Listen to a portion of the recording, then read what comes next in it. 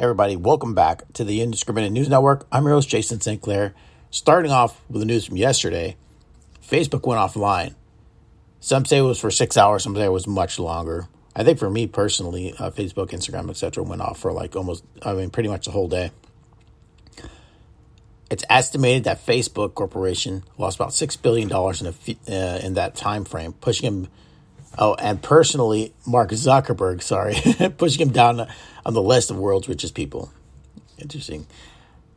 What made matters worse with the hours of the blackout was it caused massive outage at Facebook, shutting down all access to Facebook's products, including social media platform, Instagram, WhatsApp, and even Oculus. Both issues compounded the result in a sell-off causing Facebook stock drop by a considerable 5%, according to a 15% drop since mid-September. The drop in stock got a value, personally, Mark Zuckerberg's value down to $121.6 billion, dropping in below Bill Gates, who sits today at number 5 on the Bloomberg Billionaire Index. As per index, he's come down about $140 billion in just a few weeks, from $140 billion in just a few weeks. Okay.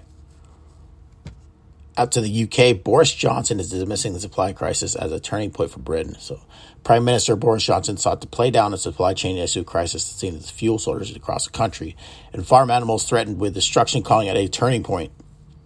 In an interview on Tuesday morning, Johnson pushed his relentlessly positive message that his country will benefit from higher wages and investment. Yet he said the UK had issued less than half of the 300 emergency visas it planned for foreign fuel truck drivers, and dismissed concerns that more than 120,000 pig face being culled because of a lack of slaughterhouse staff.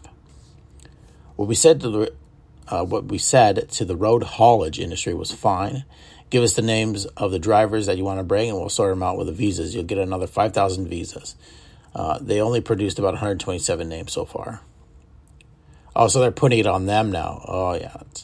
Okay, they're putting it on the trucking industry. It's not their fault. So the government is seeking to shift the responsibility for finding drivers to industry against the backdrop of spike in demand for fuel and rising living costs. Leaving the EU means the UK no longer has access to a pool of its labor and its economy had relied on for years. As Johnson toured the makeshift media booth at the Conservative Power Conference in Manchester, he said the shortage of fuel and food aren't a unique crisis for Britain, but what's happening across the world as COVID-19 pandemic eases.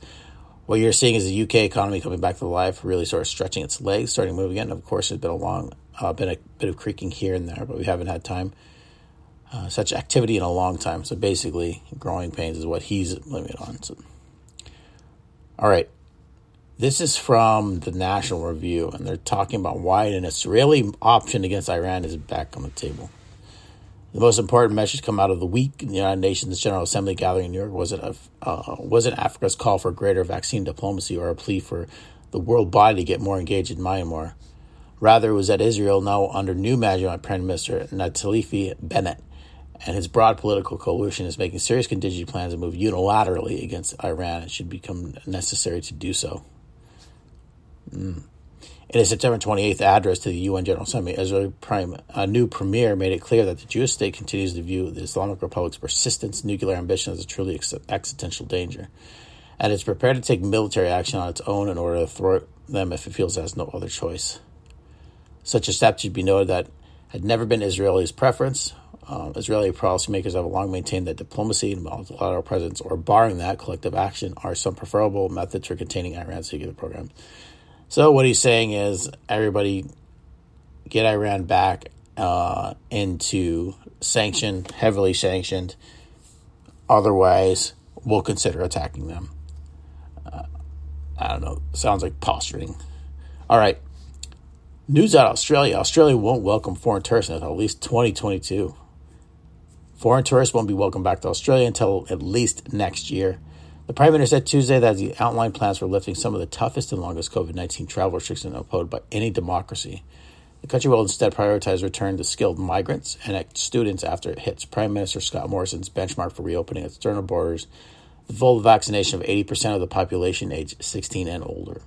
It's expected to reach that point. News comes just days after Morrison announced plans to allow vaccinated citizens permit residents to fly overseas for November for the first time since March 2020. Severe travel restrictions have trapped most of Australians at home and kept most foreigners out and have led to the lowest immigration since World War II. Australian universities, which rely heavily on fees paid by international students, have been particularly hit hard, and many students fear they'll go elsewhere if they're not allowed in soon. Some news out of the military economy. The Czechs inked a $630 million deal to get Israeli air defense. The Czech Republic signed a deal to buy a new air defense system for its military from the Israeli government. The Spider system, which is made by Israeli state-run company Rafael Advanced Defense Systems, is capable of providing protection against aircraft, helicopters, bombers, cruisers, and other weapons. The Defense Ministry said the deal to get 4 short-range air defense batteries is worth about 13.7 billion Czech krona, so about $630 million. With the delivery to be completed by 2026. Defense Minister Lubomir Metnar said the Israeli system would be the key to ongoing modernization of the Czech armed forces. It replaced an obsolete anti-aircraft Soviet-era 2K-12 KUB system to defend military and civilian centers such as industrial hubs, nuclear power plants, airports, and other facilities. That's basically a deterrent against the Russians coming in, knocking on their door more than they would like. All right, everybody. Thanks for listening to the Indiscriminate News Network. I'm your host, Jason St. Clair. Take care, and I hope everybody's doing well. Bye.